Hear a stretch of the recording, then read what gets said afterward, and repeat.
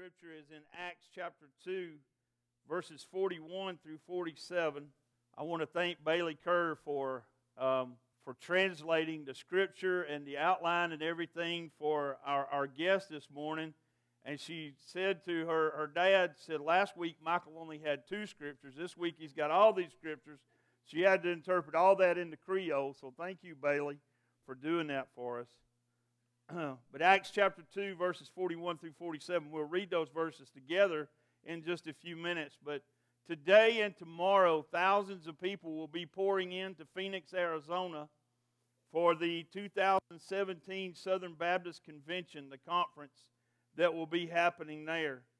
And as we are getting ready for this week and knowing what will come out of there and seeing the election of the people who will lead us throughout the next year, there has been a lot of statistics released over the past week from various groups in our denomination, and some of them are quite startling. I'll share some of those with you this morning. I think we have a slide that has some of those statistics on them. But we have the lowest number of, as we come to this week in our denomination, we have the lowest number of baptisms since 1946. We have the lowest membership in our denomination since 1999, and we have the lowest worship attendance since 1996 as Southern Baptist. Now, we have more churches today than we've ever had. The rate of churches that we are opening is outpacing our baptisms and our membership and our worship attendance by a large number. But even with 479 new churches in 2016, we have the lowest baptisms, membership, and worship attendance that we've had in a very, very long time.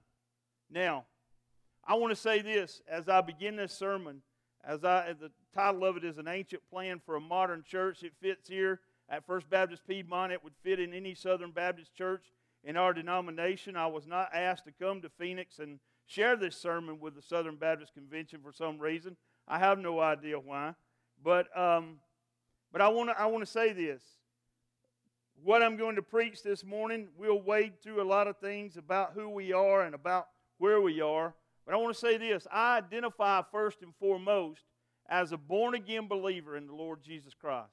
I identify as someone who has repented of their sins, has found forgiveness in no other place but the Lord Jesus Christ. Now, I share these statistics with you because they are relevant to us because we are a Southern Baptist church. I do proudly identify as a Southern Baptist. When I became a Christian and I began to study and I began to ask God's direction for my life, I found that the doctrine and theology of the Southern Baptist Church, the work of the cooperative program, the mission work, the mission-mindedness of Southern Baptists led me to know that I wanted to identify with being Southern Baptist. So those are some of those statistics that we have there. Now you see that first from 15,000 churches with no baptisms. Ms. Mohan had a great post yesterday that I really enjoyed. Now a lot of those churches probably led someone to the Lord, but those people may have gone to another church to be baptized or something, so that may be a little bit skewed. But we know that these things are happening in our denomination, and they are quite startling to think about as we move forward. Because we know that we live in a society, we live in a world where the gospel needs to be reaching every person.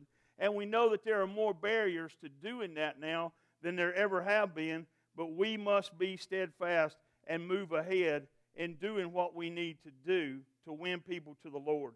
So let's look at these verses here in Acts chapter 2, beginning in verse number 41, and let's see how this first church in Jerusalem were how they were so significant in the eyes of God that He allowed Luke to write about them and to share what they were doing in this church. So those who received His word were baptized, and there were added that day about 3,000 souls. Now, this is on the heels. This is a part of Simon Peter's great sermon there on the day of Pentecost.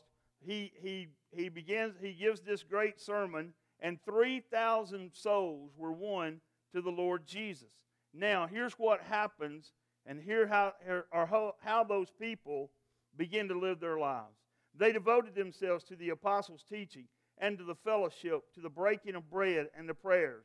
And all came upon every soul, and many wonders and signs were being done through the apostles. And all who believed were together and had all things in common.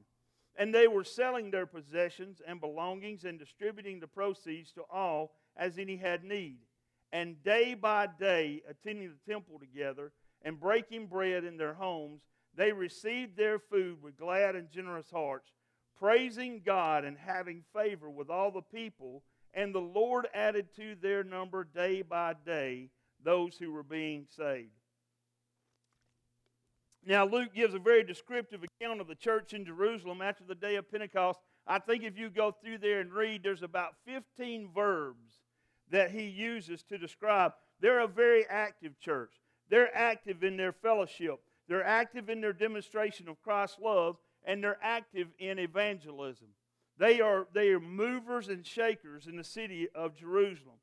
Now, have you ever had a friend who, no matter what get-rich scheme came along, that friend wanted to be a part of that get-rich scheme and try to have wealth that would just happen overnight? Any of you know those people? I used to work there was a couple that I used to work with, and every get-rich scheme that came along, they were a part of it. And not only were they a part of it, but most of them were those Ponzi kind of pyramid schemes where they tried to pull all their friends into it also and tell you, hey, if you become a part of this, you're going to get rich. And so from Montana, they got rich doing this, and you can too. You ever had those friends who try to pull you into those things? So how many of those friends of yours who are a part of those things, how many of them are rich today? None of them? No, probably not. But here's what's happened in church life. Over the past couple of decades, we've tried every gimmick. We've tried every fast growth plan. We've tried every increased baptism plan that comes along. We've tried everything that comes through. Everybody wants to jump on it. Hey, it worked here in this church, so obviously it'll work here. And so many churches grab hold of each gimmick that comes through, and none of them work the way that God's plan does. None of them work the way that Acts chapter 2, verses 42 through 47. None of them work as well as what that does. Jim Collins said in his great book, Good to Great, he said, if you want to become great, you do the right thing, and you do it over and over every day. And that's what we see here in Acts chapter 2. This church was doing the right thing, and they were doing it over and over, day by day, and God was blessing them with souls that were being saved. So, as we look at this morning, and we look at the modern church, and we see the statistics of the Southern Baptist, and we know that most denominations are even in more decline than what we are, I want to share with you just a few things that I think would work from looking at these scriptures that work there and I believe work today. First of all, we have to do more praying than we do preaching. Now, most preachers might stand and say, might be afraid to make that statement because if they said do more praying than preaching, they might be afraid that, hey, we would just meet every Sunday and have prayer. We wouldn't need a preacher and they'd be out of a job. Nowhere in God's Word does it ever say that we were supposed to be a house of preaching, but what does God's Word say over and over?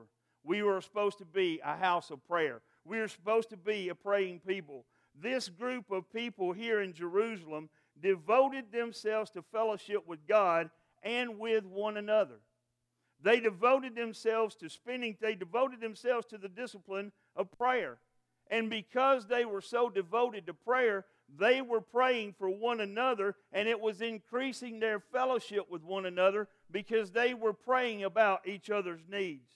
They were devoted to the discipline of prayer. Look at verse number 47 again. They devoted themselves to the apostles' teaching, the fellowship, to the breaking of bread, and to the prayers. Now, it's a summary of the essential elements needed in Christian discipleship. It's everything right there in that verse that gives us the total sum of everything that we should be doing as disciples of Jesus. But the most important one of these things is the fact that they had this significant prayer lives. Now, they are learning things from the apostles. The apostles are teaching them things that they had learned from their experience of being right there every day with the Lord Jesus Christ. But the most important thing that they had learned from Jesus was his prayer life. In Luke chapter 11, verse 1, they come to Jesus and they say this question. Lord, they give him this statement, Lord, teach us to pray. Lord, teach us to pray.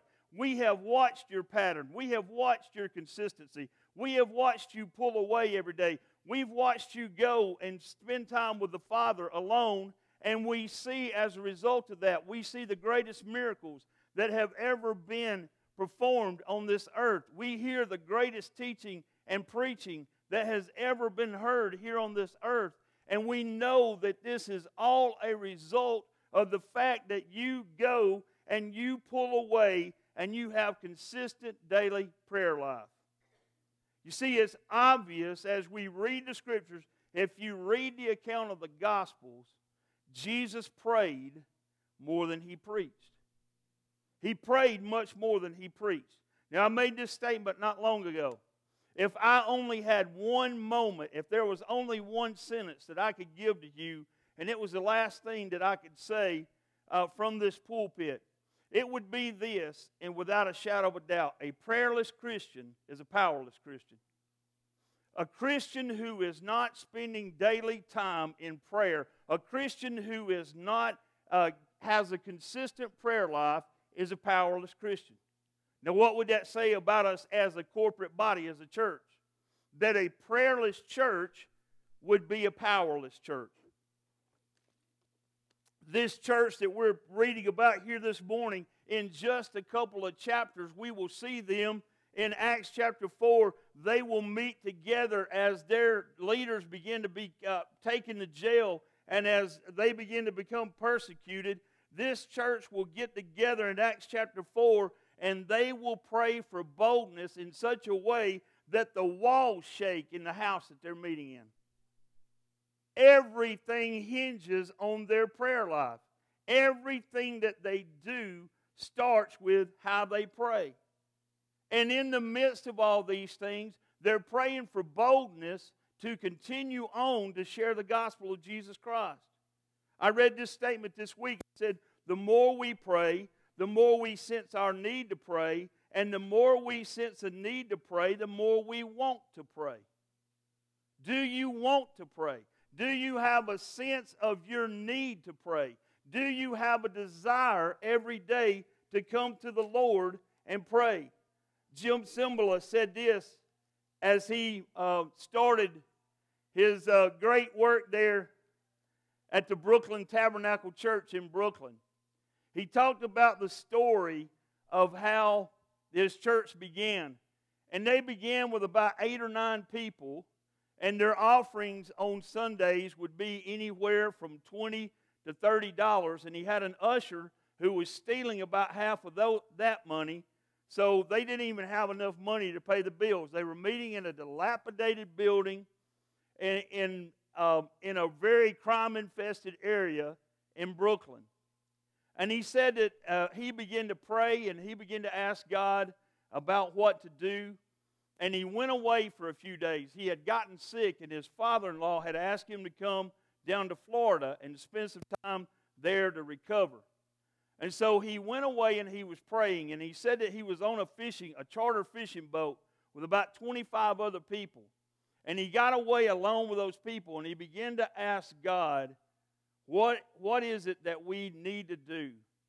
And God said, go back begin to emphasize prayer and make everything hinge on prayer, and I'll begin to bless what you're doing. So Jim Cymbala goes back and they had a Tuesday prayer meeting, and he began to talk to them about what God had told him. And there in the midst of about 50 people, an evangelist who was supposed to bring the message that night stood up and said these words. He said, "You can tell how popular a church is by who comes on Sunday morning. You can tell how popular the pastor or evangelist is by who comes on Sunday night. But you can tell how popular Jesus is by who comes to prayer meeting." Think about that. The time that we have designated and set aside to come and pray for our needs and to pray for our community and to pray for the things that are going on, that's how you tell how popular Jesus is, by who comes to prayer meeting. Wow. And he said from that moment on Tuesday afternoons, people began to flood into their church and begin to pray. And today, the Brooklyn Tabernacle Church, some of you have been there, it is one of the largest churches in America. And if you have a prayer need, go to their website, type that prayer need in, and they have people who are there 24 hours a day who are praying over prayer needs. That's powerful. That's powerful. Now, we need that here. We need that in our city. We need that in our community. We need to be the church that is a house of prayer. We do a good job praying, but it needs to grow and it needs to intensify, and our prayers need to become more urgent. We live in a community. I can remember I've had people tell me about the prayer life of people in our community. I've had people tell me that over here in the Mill Village during World War II, before the homes in that area had air conditioning and people had their windows raised in the evening, they said during World War II, if you walk down a street in the Mill Village, that you could hear mothers and fathers down on their knees pleading and begging with God for the safe return of their sons who were gone to Europe for the war. Those are powerful prayers. Those are pleading, urgent prayers. Well, let me tell you something this morning. We're in a war. We are in a war. And if you don't understand that, I don't know where your mind is or where you're living, but we have more of our sons and daughters dying now than we did then. We have more of our sons and daughters dying now than at any time in any war that's ever been fought, and they're dying because of the drug abuse and the hopelessness of this life, and the lies of this world are killing them and taking them, and we're losing them, and we should be on our knees continuously praying for them and praying for this city and praying for God to break the hold that these things have here. We are in a war, and we need to be praying. We need to be praying more than we're preaching. God can do more in 10 minutes of sincere and earnest prayer than He could do in 10 of the best sermons that any man could come and deliver from this pulpit. Through our prayers and through our consistent prayers. And then we need to be more practical than we are prominent. They were devoted. This group was devoted themselves to learning the Word of God. And it was revealed to them through the apostles' teaching. They were devoted to the discipline of study. As believers today, we are to consult God's written Word regularly, asking the Holy Spirit to illuminate our mind to understand and apply scriptural truth. We need to be praying every day about what we're reading and asking God, the Holy Spirit, to open our mind to understand and apply the scriptural truth that we're reading. Psalm 119 says, "Your word is a lamp unto my feet and a light unto my path." Without this, we're lost wandering around in the darkness. And we need to be reading it every day. Scriptural truth. How's the church in America doing when it comes to applying scriptural truth? Here's the sad report on how our biblical worldview is doing.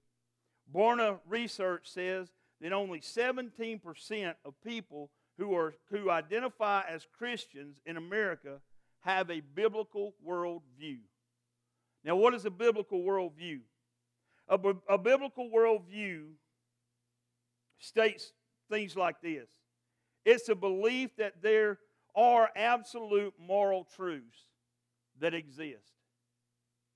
That there is a black and white, right and wrong, that God's Word is black and white, and that there's no gray area to it, and that we should live by it. That's a part of biblical worldview. It also says that the Bible is totally accurate in all the principles it teaches.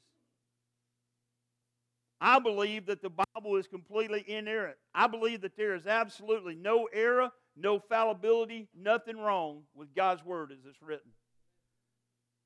But only 17% of people who identify as Christians believe that.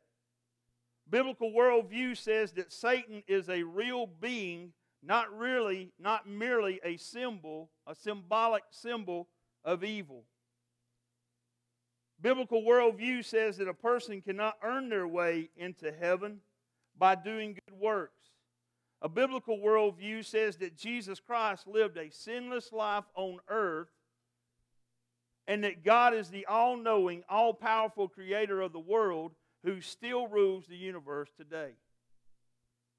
Only 17% of people who say that they are Christians in America believe all those things about the Bible. And I trust Barna because they've been doing this for close to 80 years, these researches.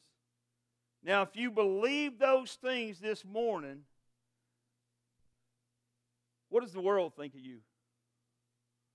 If you believe all those things this morning, what does the world think of you? You don't, Miss Diane says she doesn't care. Amen.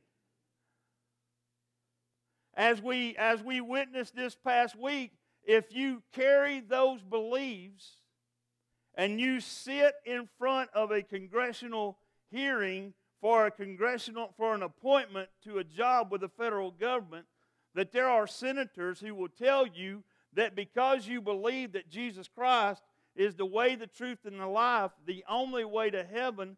One person, one appointment this week was told that his beliefs were hateful and intolerable. Wow. A United States senator looked at that person and said, not just that you say you're a Christian. That's not bothering me that you say you're a Christian. What bothers me is that you believe what Christ said, that He was the way, the truth, and the life. It's frightening. But I believe it, and I love it, and I want to live it until the day that He calls me home. And here's one of the problems.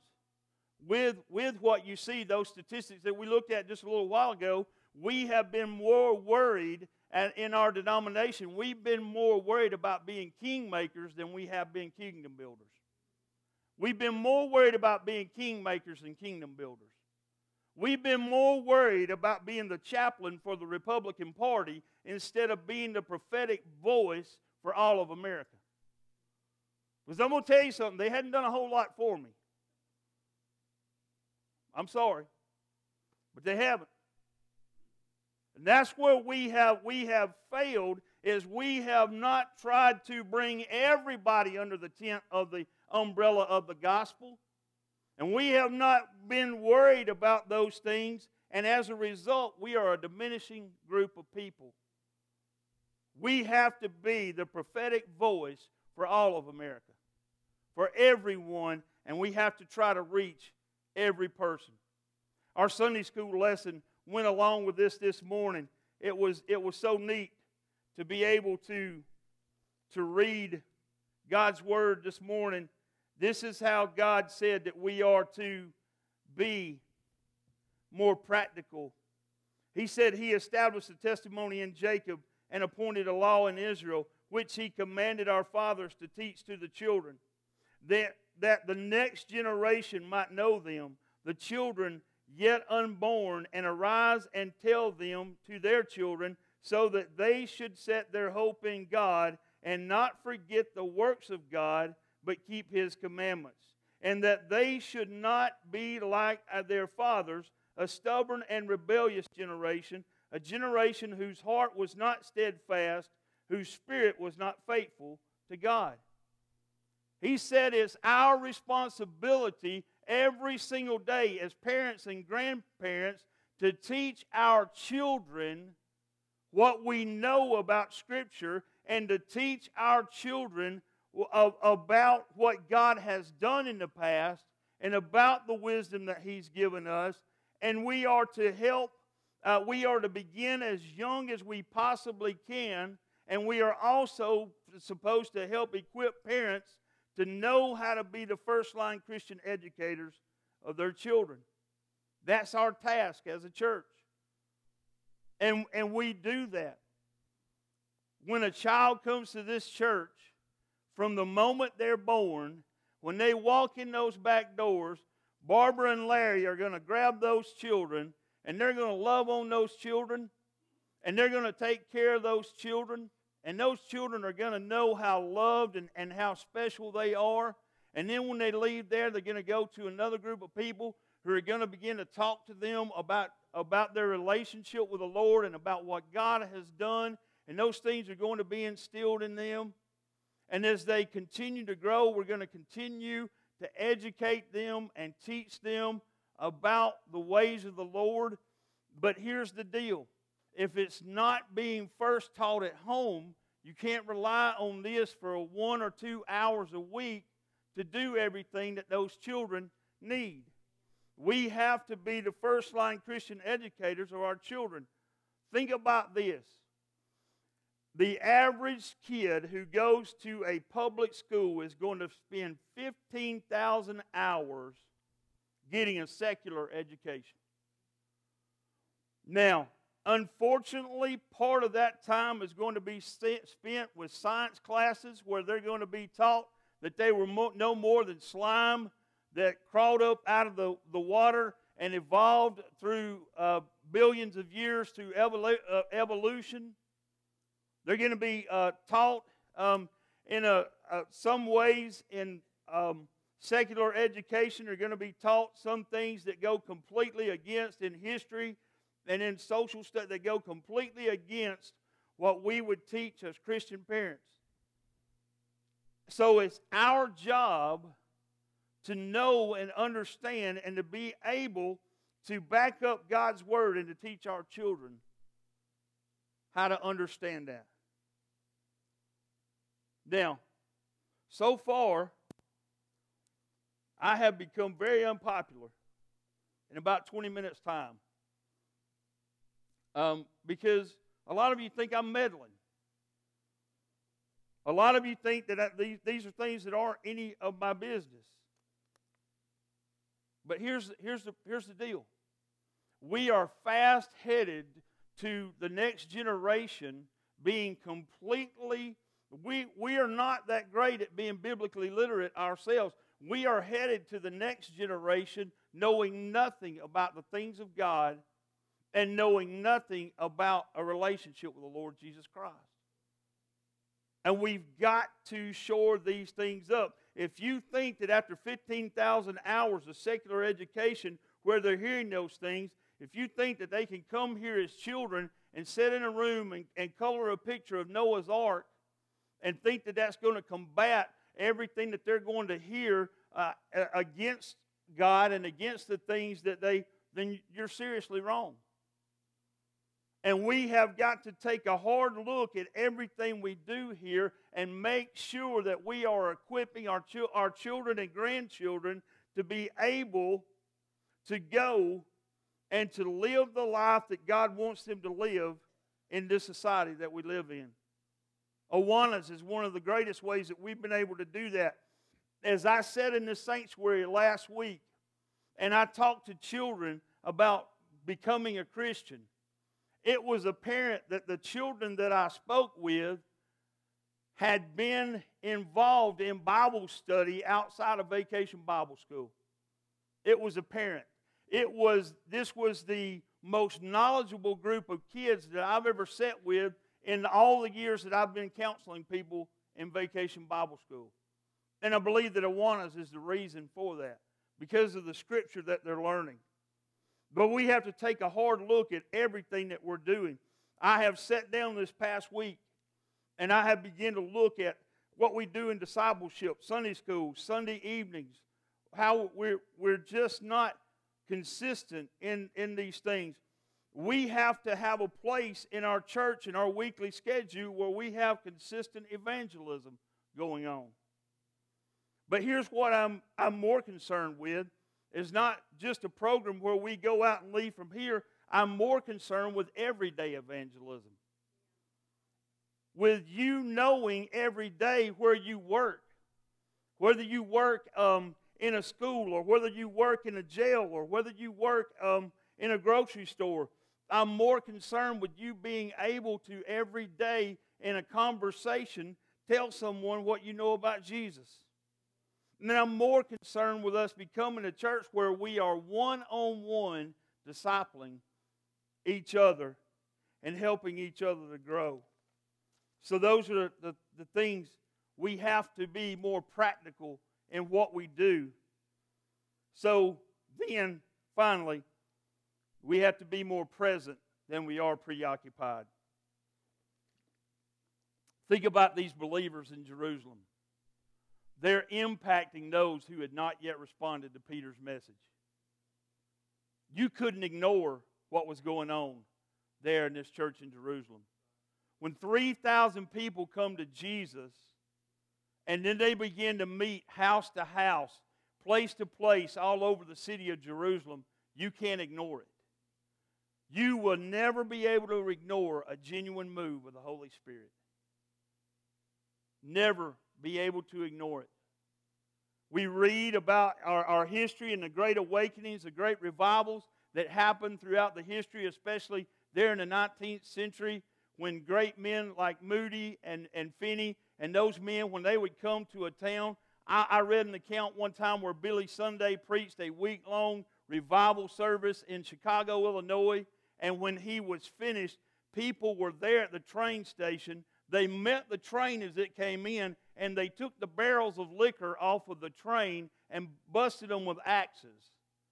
That's how what a great awakening happened there in the city of Chicago during a time like that. People didn't go anywhere. They went to church on Sunday. They respected Sunday. It couldn't be ignored. As believers, we are to do all we can to maintain the spirit of love and unity in our churches in order to demonstrate to the world that Jesus Christ is the way and the truth and the life. If we're living any other way, then we're not attractive to the world.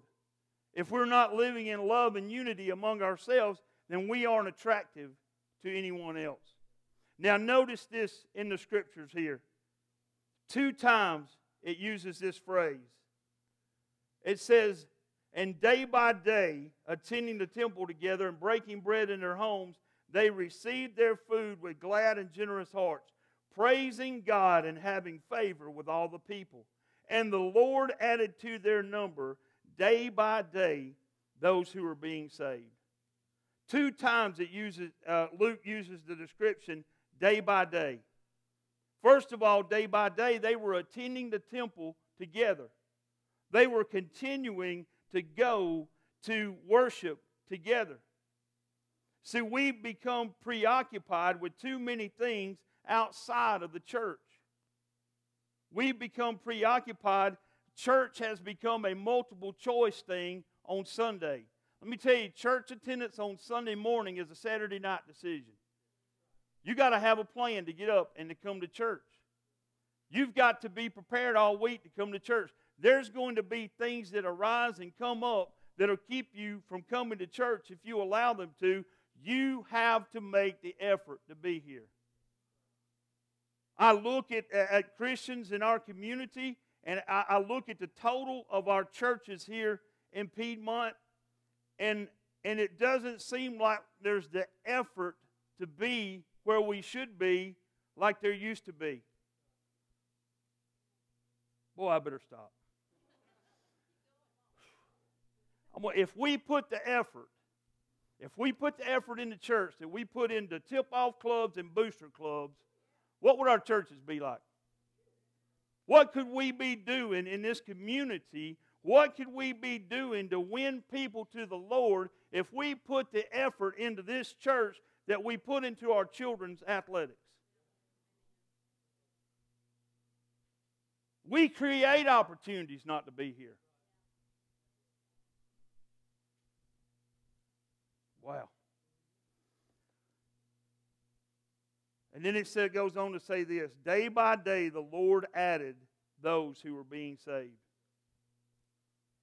The effort that was made day by day, attending the temple together, praying together, breaking bread together, not being preoccupied with the things outside, but being preoccupied with Jesus. And then because of that, day by day the Lord added those who were being saved. Every single day the Lord was adding to their church people who were being saved. It says here that they had favor with all the people. Look at what they were doing up here. They were selling their possessions and belongings and distributing the proceeds to all as any had need. They were being recklessly, I won't use the word recklessly, but they were being generous in a way that no one had ever seen before. And because of that, the people, they had favor with all the people. Now, this doesn't mean that they gave away everything and there was nobody who had any possessions and that they lived in some commune somewhere like a bunch of hippies. That's not what this means. What it means is that as they saw needs of other people, they made sure that those people were taken care of. They were good stewards of what God had given to them. And because of that, they had favor with all the people. Right now, we have favor with people in Piedmont. It's unusual for a church to have favor with people in their community a lot of times, but because of some of the ministries that we have been a part of, because of the free yard sale, and because of Park Fest, and because of our presence in the community, we have favor with people who, when we tell them, when I see them in the grocery store, they come up and tell me how these things have impacted their life, and it makes it easier for me to begin to invite them to church and to share the gospel with them.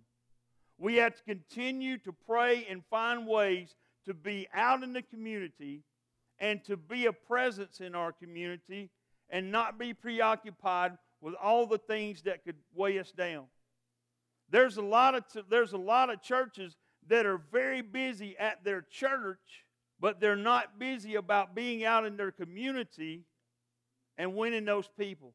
The next thing that we have coming up is the community-wide Vacation Bible School that Donna is leading with other churches in our city. And it gives us another opportunity to be a presence here in Piedmont and to tell people about the gospel of Jesus Christ. That's what we have to be praying about. We don't live in a world anymore to where we can put our sign outside and put our times and people are going to ride by and say they're open at 10:15. I think I'll jump in there and see what it's all about. We live in a time where we have to leave here and go there and tell them. We live in a time where we have to leave here, go there, and meet physical needs and know that God will bless our efforts. Now, I'm finished. I think I still have 3 friends. But God laid this on my heart. God laid this on my heart when I came to my office on Monday morning. And I sat down at my desk and I opened my Bible and I was doing my daily reading, and then I was doing my prayers. I was praying. And I got toward the end of my prayer, and everything that I just said here, God said to me as I was sitting there. I think I told one of you, as I was finishing my prayer, I was having to write. because God was telling me these things so fast. None of this is my opinion. None of this is my personal preference to have to stand here and say, because it makes people uncomfortable. It makes people mad at me. And whether y'all realize this or not, I like to be liked, just like the rest of you. But I can't not come here and say what God told me to say. I can't do it. I'm not going to stand before God someday and say, God, I wrote 10 books, and I was popular among this group of people. I'm going to stand before God someday, and I'm going to have to give an account and say, I preached what you told me to preach. And at that moment in time, I hope that He'll say, well done. You did what I told you to do. This morning, I've said what I had to say, and I'll probably have to sit by myself at lunch. But that's all right. That's all right. God is speaking to some of your hearts this morning. He's troubling some of your hearts, and He's speaking to your hearts, and I want you to respond. I want you, whether you're sitting, where you do it, where you're sitting, where you are, or whether you do it, no matter where you are, come to this altar, no matter where you do, God wants to make these things right in our lives and have fellowship with us in the way that we should. I began conversations with a couple of people this past week. In 2020, our church will be 150 years old. 150 years ago, a group of Baptists got together and decided that they needed a place to worship, and they founded this church. The average life of a church is 70 years. We'll be 150 in 3 years if the Lord doesn't return for us. That is something to praise God for. But if the Lord tarries and He doesn't come back in 150 years from now, I want Piedmont First Baptist to still be standing strong on this corner, representing Jesus, preaching God's Word, going and doing missions, and winning people to Jesus.